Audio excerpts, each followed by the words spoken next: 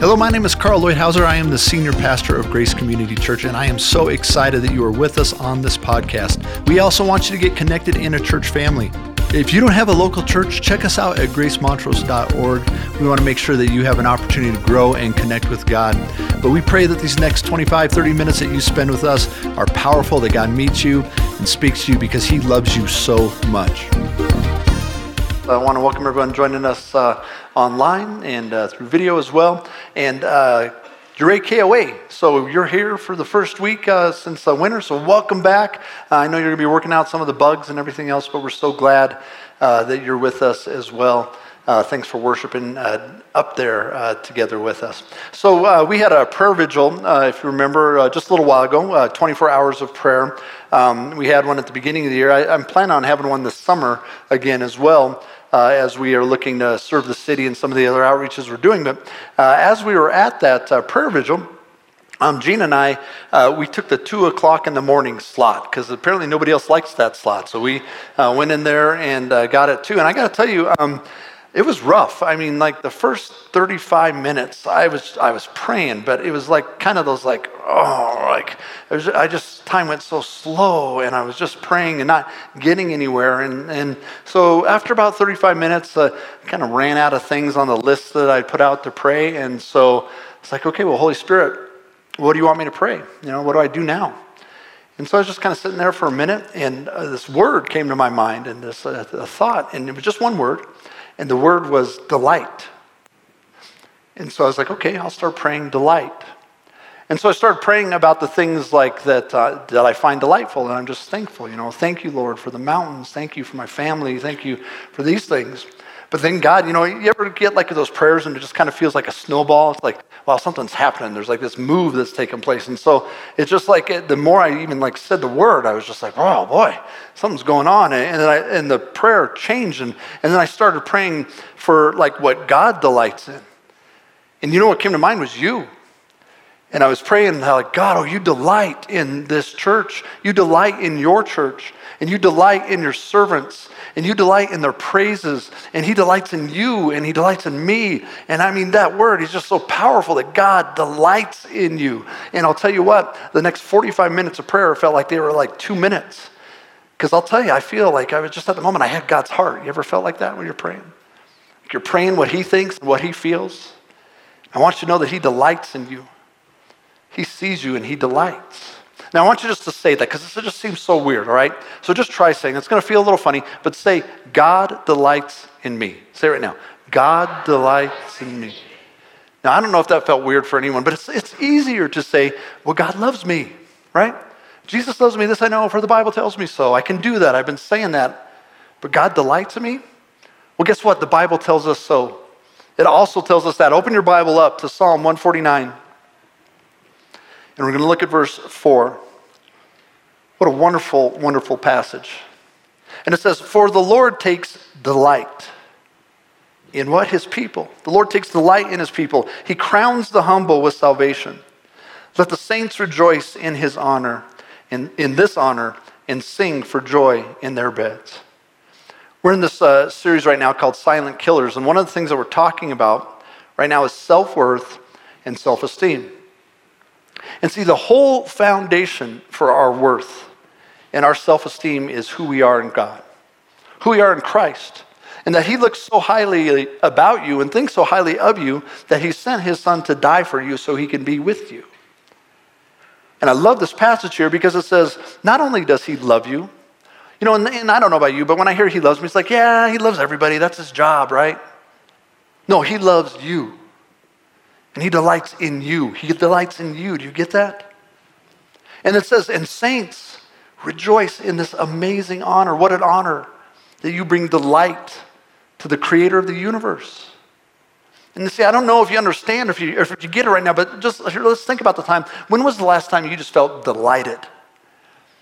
I can think of a number of moments. One moment, I remember we were on vacation. Gina and I actually, we did a wedding in Cancun for my brother-in-law, and then we went over and went to Cozumel. I'd never been to Cozumel before. So we got on this little ferry, like, so let's check out Cozumel. And we got off the ferry, and I'm walking around like, okay, it's Cozumel. Didn't know what to do. And some guy came up to me, and he said, you want a scooter? Want to rent a scooter? Like, sure, I don't know what else I'm going to do. So I grabbed on the scooter and Gina got in the back and we started going and we went down. I'm like, where do we go? And they're like, there's only one road in Cozumel. It goes around the island. And so, okay, let's go around the island. So we started going and we're dodging little crabs running across the road. And then you get out there a little ways and all of a sudden there's just like this little beach. There's nobody there. We're like, let's go play in the water. So we went and played on the beach. And we got back on our little scooter, went down for a little while. And there's like a little tiki hut. We're like, hey, let's get some fish tacos and get fish tacos, get back on the scooter. And we did that all day long, just going to tiki hut to beach. And then as we're there, the sun's going down, we're out there, and I was like, this is living, right? So there's just a little sense of delight. Now, how about this? Think about your favorite person in the world right now, okay? Who's your favorite person? Now, think about their best moment, like when you were just the most happy with them. Now, do you understand that's just a taste of how God feels about you all the time? That's delight. He delights in you. Do you understand that? See, we're just like, well, I hope God likes me, I hope God's not too mad at me right now. It's the completely wrong approach. It's the wrong place to begin. Well, I gotta make sure God's happy with me. God's already happy with you. You just live and rest in a place where He delights in you. Let me show you. Just go to one page to the left there, Psalm 147, verse 10. His pleasure, God's pleasure, is not in the strength of the horse, nor His delight in the legs of a man. Now, what that just means is He's not real excited about your strength. Not so excited about what you can do in your own power. The Lord delights in those who fear Him, who put their hope in His unfailing love. And I love this because God delights in you not when you're strong, not when you're good, not when you're at your best moment. He delights in you when you're just looking at Him. When you're just hoping in Him. He's like, that's my beautiful child. That's my masterpiece. That's the one I created. So we talk about your self-worth. We talk about your self-esteem. And I just want to ask you, is that how you live? I mean, you go around day to day, moment by moment, like, I am God's delight. Maybe you need to say it again. I am God's delight. Say it. I am God's delight. It's so true. And get beyond just saying it and start to think it and live it and walk in it.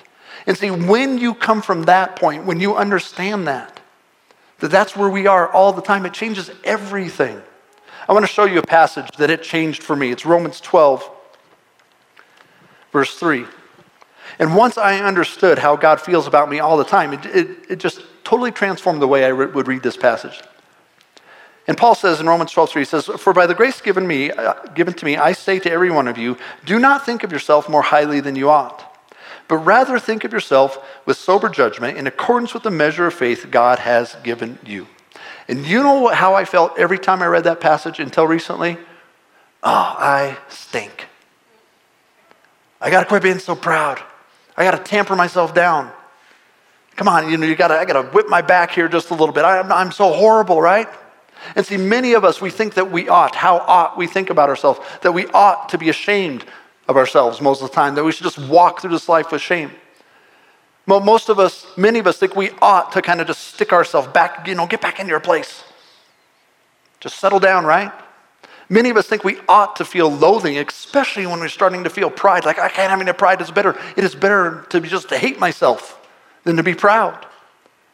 But God doesn't feel that way at all. I mean, God, you are so precious and you are always on His mind. Psalm 139, which many of you know, it's such a powerful, important passage. And David cries out in Psalm 139:14, "I praise you, God, because I am fearfully and wonderfully made. God, your works are wonderful. I know that full well. My frame was not hidden from you when I was made in the secret place, when I was woven together in the depths of the earth. Your eyes saw my unformed body. I mean, before you were born, before you were conceived, He saw you. All the days ordained for me were written in your book before one of them came to be." So how ought we feel about ourselves? How should we feel about ourselves? Well, we ought not think that we are above other people. We ought not think that we're more important. We ought not think that it's all about us. We ought not be selfish or greedy or arrogant. We shouldn't demean or hurt other people. But we also ought not think that we are any less than God's masterpiece of creation. You know that you are fearfully and wonderfully made. And he looks at you and he's like, my delight. Do you live like that? That's self-worth. That's self-esteem. It's not a participation award. It's knowing who God made you to be and how he feels about you and thinks about you. I was doing some research on this, and Psychology Today was talking about the definition of self-esteem, and it says, well, believe you are equal to everyone else, and you are no better and no worse. And I thought, they got something there. That I'm not any worse, but not any better. I love when psychology starts to catch up to God's word. Isn't that good? I saw some more research in there, the Confidence Coalition. Now this one breaks my heart. I don't know if this is true, but it said that 2% of women think they're beautiful. Psalm 139 would say, 98% of you are wrong. You're beautiful. Okay, guys, before you get all cocky and happy about this, let's think about ourselves as we ought here. 55%. So look around, see two different men. Okay? Odds are that at least one of them now thinks that they are unliked by other people. People don't like them. More than half the men in this room think other people don't like them. Nearly 60% of the men aren't confident in their ability to do the job. So that's the poser crisis, right? The pretender crisis that we have right now. Like, I hope they don't find out. Hope they don't find out how it really goes, I love when they say, oh, Carl, man, that was a great sermon. You're doing a good job. I was like, you should see me on Thursday. I hope you don't ever see how things are going on Thursday. Because I'm crying out to God for help, right? See, but we have so much incredible value because of who God made us to be. And low self-worth. Research shows that if you walk in low self-worth, you're more apt for violence, to drop out of school, to be ineffective at your job, to get pregnant as a teenager, to walk in depression. Your rate of suicide multiplies. Low achievement is like where you live. And so now listen to that. Listen to what happens when we live and think about ourselves that way. So if I wanted to annihilate a person, if I wanted to destroy a person, you know what I would do? I would go after their self-worth. Do you understand what the enemy wants you to think about yourself? See, do you see that the enemy wants you to tear down and to hate yourself? Listen, church, understand, the enemy is lying to you all the time about who you are and your self-worth. Whispering to you all the time so he could bring you into all that death and destruction. If he wanted to tear down a culture, what would he do? He would tear down their worth and value that they have just because they were created by God. And we fall for it. Do you know why? Because of sin. And so the knowledge of good and evil, the problem with that is when we got that knowledge, we realized, oh dear, we're evil and he's good. And we knew that there's separation and we knew that there's a problem. And see, one of the consequences of our sin is our broken relationship and connection with God. It's our broken self-worth. Because we're aware, we know deep down, we're just not where we should be and who we should be. And we've forgotten who we are in him because of our separation from him that the sin brings in us. So here's what we do after we understand who we are in God. After you understand how he delights in you, the next thing, this is a truth. If you want to find self-worth and value, and this is the world that misses it. And that's why I think the world is missing this whole idea. And the first thing is we practice repentance and we embrace grace.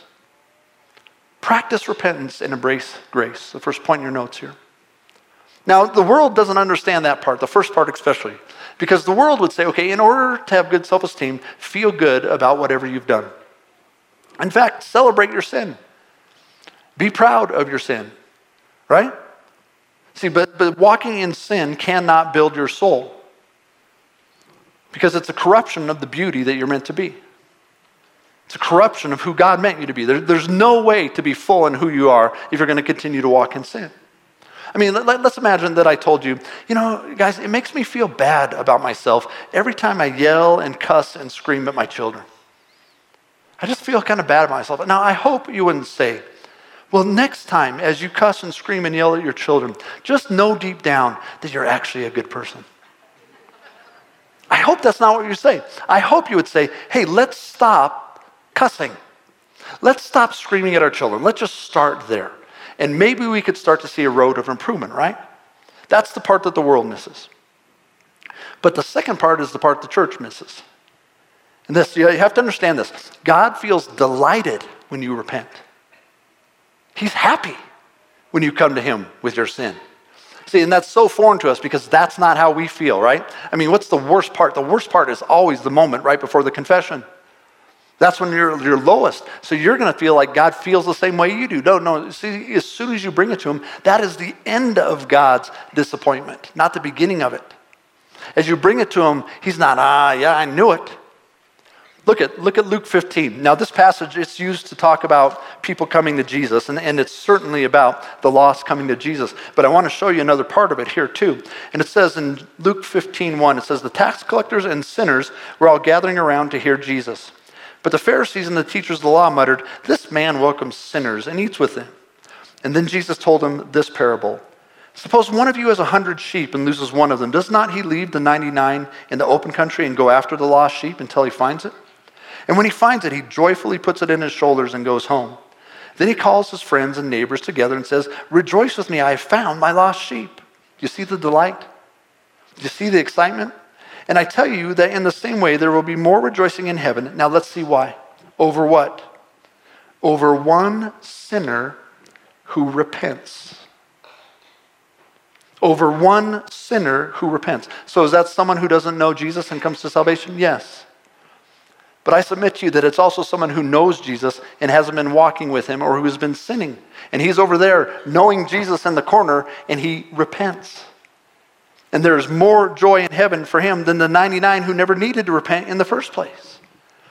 And so there is where we have it right there. I mean, from the words of Jesus. And that we see we're so good at walking in repentance, but so bad at embracing grace. And we come in and we repent and God doesn't say, oh, all right. Go sit back down, get back in line. It says here he has a party. He's like, yes, you were wrong. You're right. You were wrong. You did it. You got it. You're free. That's all I wanted for you in the first place.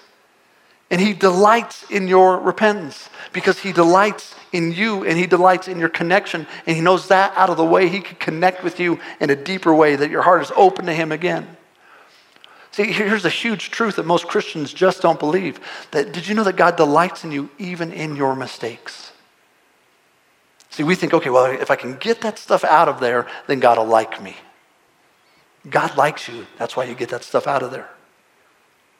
You see, we all have mistakes all the time, and he always delights in us all the time. And we have to understand how eager God is to extend grace. You have to understand how hungry he is for your freedom, how desperate he is for your healing, so you can embrace grace for yourself. And many of us, well, we can extend grace to other people, but it's so hard to give it to ourselves. Well, there's a couple things that I want to just encourage you to live this out, to help you to win in this area. And the first thing is you've got to watch your self-talk. What you say to yourself about yourself. And the Holy Spirit has just been highlighting this to me. I mean, I wasn't even aware of it until I felt like the Holy Spirit was like, what did you just say? What did you just tell yourself? What are you? What do you tell yourself when you're all alone? What do you tell yourself when you're disappointed? What do you tell yourself when you're frustrated?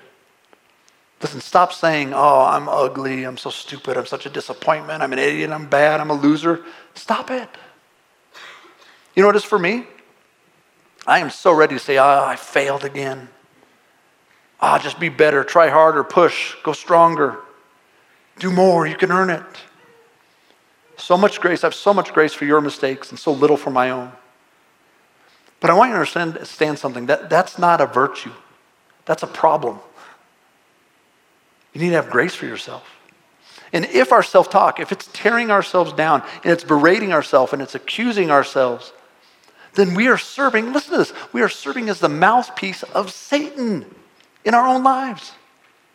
You know, it's like when we hike Sneffels. You ever hike Sneffels before? It's like every other step, you just take a rock and throw it at your foot. Like, this hiking is horrible. I hate this. Stop doing that. Stop tearing yourself down. What is the fruit of the Spirit? Love, joy, peace, patience, kindness, goodness, faithfulness, gentleness, self-control. How do we get that? Well, if that's what he brings, then what are his words? Well, what are his thoughts? Well, we know it's whatever's true, whatever's right, whatever's pure, whatever's admirable, whatever's excellent, whatever's praiseworthy. Think about these things about yourself.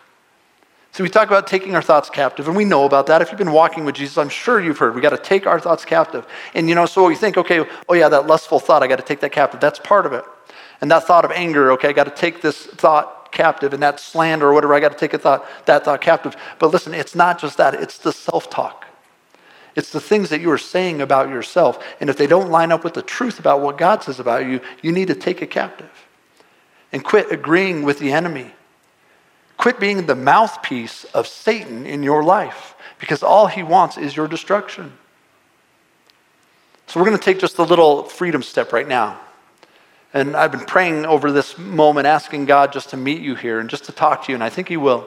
And so I'm going to ask God just to reveal maybe just one thing. And so if you would just pray this prayer with me, and if you're watching on the video right now or at the campground, just do this with us, okay? So just pray this out loud right now. Say, Holy Spirit, what do I say to myself that doesn't fit with what you say?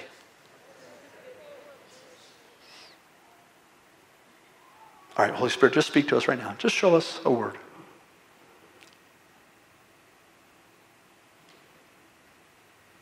Thank you, God. Now, the only thing I have to tell you is stop saying that. He just showed you. That's not what he feels about you. That's not what he thinks about you. You know, one of the things they do in our children's ministry, which I absolutely love, is every once in a while they'll have the kids say, hey, let's just take a minute and ask Jesus, what do you think about me? And the kids just say, Jesus, what do you think about me? And I love being in the classroom when they answer that. He says he likes my shoes. You know, it's like, yeah. What a good question for you to ask. I mean, really, in the midst of it, when you're feeling disappointed, when you're frustrated with yourself, when you're embarrassed, and don't you hate the feeling of being embarrassed? That's a great time when you're embarrassed to say, Jesus, what do you think about me? Jesus, are you embarrassed of me? Just open yourself up to see what he would say. I am certain he will not say, yeah, I'm pretty embarrassed. Pretty ashamed of you right now. We got to quit agreeing with the enemy here. See, if your self-talk is self-hate, if it's self-accusation, if your self-talk is self-deprecation, if it's self-destruction, stop it. Start agreeing with God's talk. Agree with what he says about you. All right, here's the next practical step here. If you want to bring that up on the screen here. Stop focusing on what you aren't. Start celebrating what you are. Stop focusing on what you aren't. Stop celebrating what you are. God made you on purpose. And he made you unique, and he made you for this time. And we need to stop comparing ourselves. And I'll tell you what, I am not all sorts of things that I would like to be. And there's people that I admire. You know, one of the things that I really wish is I wish I was like more kind of decisive and stronger. In fact, I wish I was like even like a little pushy, right? It's like those are like people like, man, look at those guys. They just charge ahead and they do it. But you know, I often talk about the downside of your upside. So if you've been here before, you've heard me talk about that. And so like, here's the idea of the downside of your upside. So let's say your upside is that you're really giving, right? Well, the downside of that good thing is that sometimes really giving people can lose themselves. You give so much you don't even know who you are anymore. But I want to submit to you, this is something I've never said before. Maybe your downside has an upside. Have you ever thought about that? Maybe there's some benefit. Maybe God actually wants me to be a little slower on the decision. Maybe actually there's a blessing that comes if I just kind of stop and see both sides and I wait on him and I need him to make the decision instead of just kind of push through. Actually, maybe that's something he wants for me. Now, sin is sin, right? And we need to address our sin. But maybe some of the things you don't like about you are actually some of the very best things about you. And I just want to open up your heart to say, you know what, maybe God did that on purpose. Maybe there's something in this that I struggle with that actually is like beautiful, that I need to be and that I need to do. You know, some other research that I found, and this breaks my heart, found that self-worth it takes a precipitous drop as soon as people turn 60. Now, I understand why. I mean, I didn't redefine why, but what I would guess is, well, you know, your job is kind of what's going on now. Your family, it's tough to like, well, what's the purpose of my family? You know, as my family's going out and doing their own thing, it's like, well, I can't really find my self-worth there. And all these things that we look to are they're not there anymore, right? Because we're looking to the wrong things instead of who we are and why we're created. But I had to address this because, I want you to know that if you are 60 or over, we desperately need you. You are so valuable to this family. And see, there's some young kids in here, and they don't understand how bad they need you because they're really busy. They got a lot to do. They got their families. They're trying to get things going right now. They don't know how much they need your wisdom. So they're probably not going to reach out to you, but you can reach out to them. And I'll tell you, I've had a number of people, 10, 20 years older than me, who just kind of put their arm around me, and they reached out to me. And I'm like, oh, I didn't even know you're what I needed. I want you to understand, if you're over 60, what God has invested in you is so precious and so valuable, and we need you. In the kingdom of God, it cannot be that way. In the kingdom of God, we honor you as you get older. You have so much to give. We need you so much, and we give you great honor. That's when you have the most wisdom, the most experience, the most perspective. You know, I loved my good friend Rod Martin, who passed away a little while ago here of COVID. And whenever I needed perspective, I would go talk to him. Because he's just been here forever. He's seen everything, you know? It's like, yeah, well, when something like that happened back in 62. Oh, good. Okay, it happened in 62. Thanks, Rod. You know, if you grew up with disappointment, if you grew up having significant disappointment or feeling that your parents are disappointed in you, your self-worth suffers. But I want you to understand that God knew what he was doing when he created you, and he made you a masterpiece, and he knew what you would go through. And see, that pain, that brokenness, and I think most of us can point to a thing where it just kind of all shattered, right?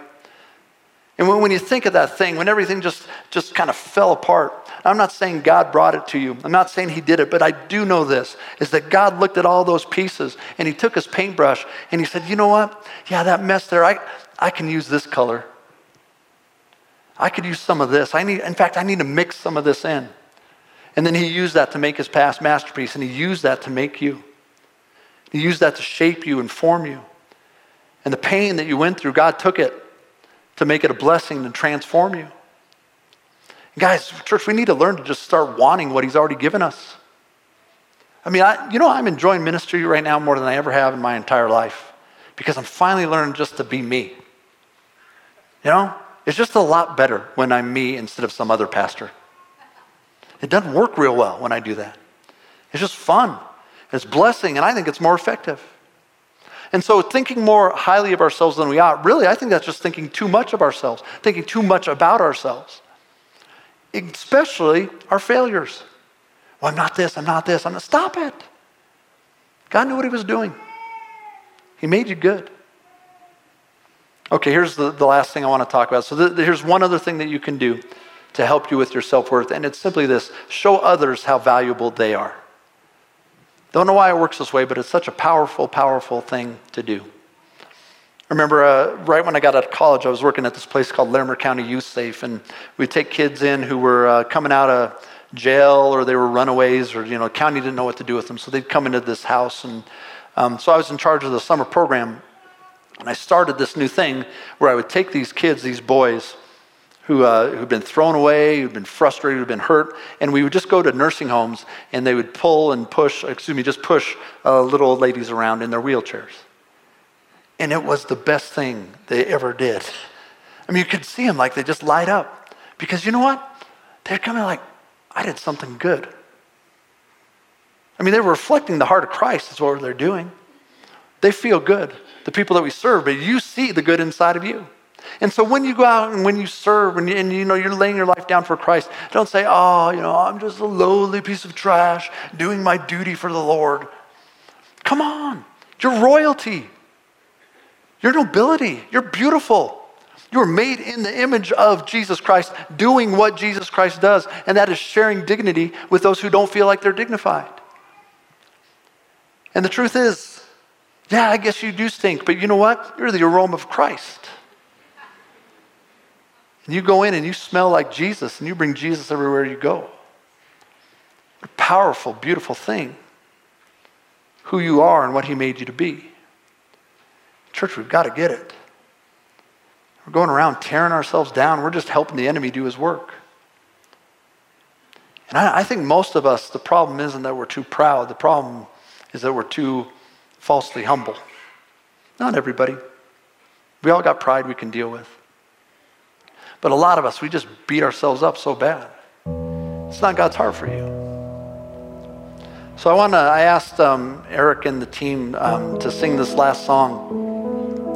And as I was listening to it, God put on my heart at the beginning of the year, and I knew that it was going to come at this series. And it's just, I'm confident. I just know that this is what God would say to you about you right now.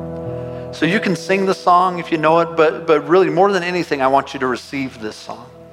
And so you could, if you want, you could put your hands out, you could stand up, whatever you'd like to do. But as we go through the song right now, I just want you to receive it as God's word for you and what he has to say to you. And so, Lord God, I thank you that you delight in us. Lord, I thank you that you are our self-worth. And Lord, I just pray you help us not to agree with the enemy anymore and do his work for him anymore. But Lord, that we stand on the truth of who you say we are. And Lord, we're your masterpiece.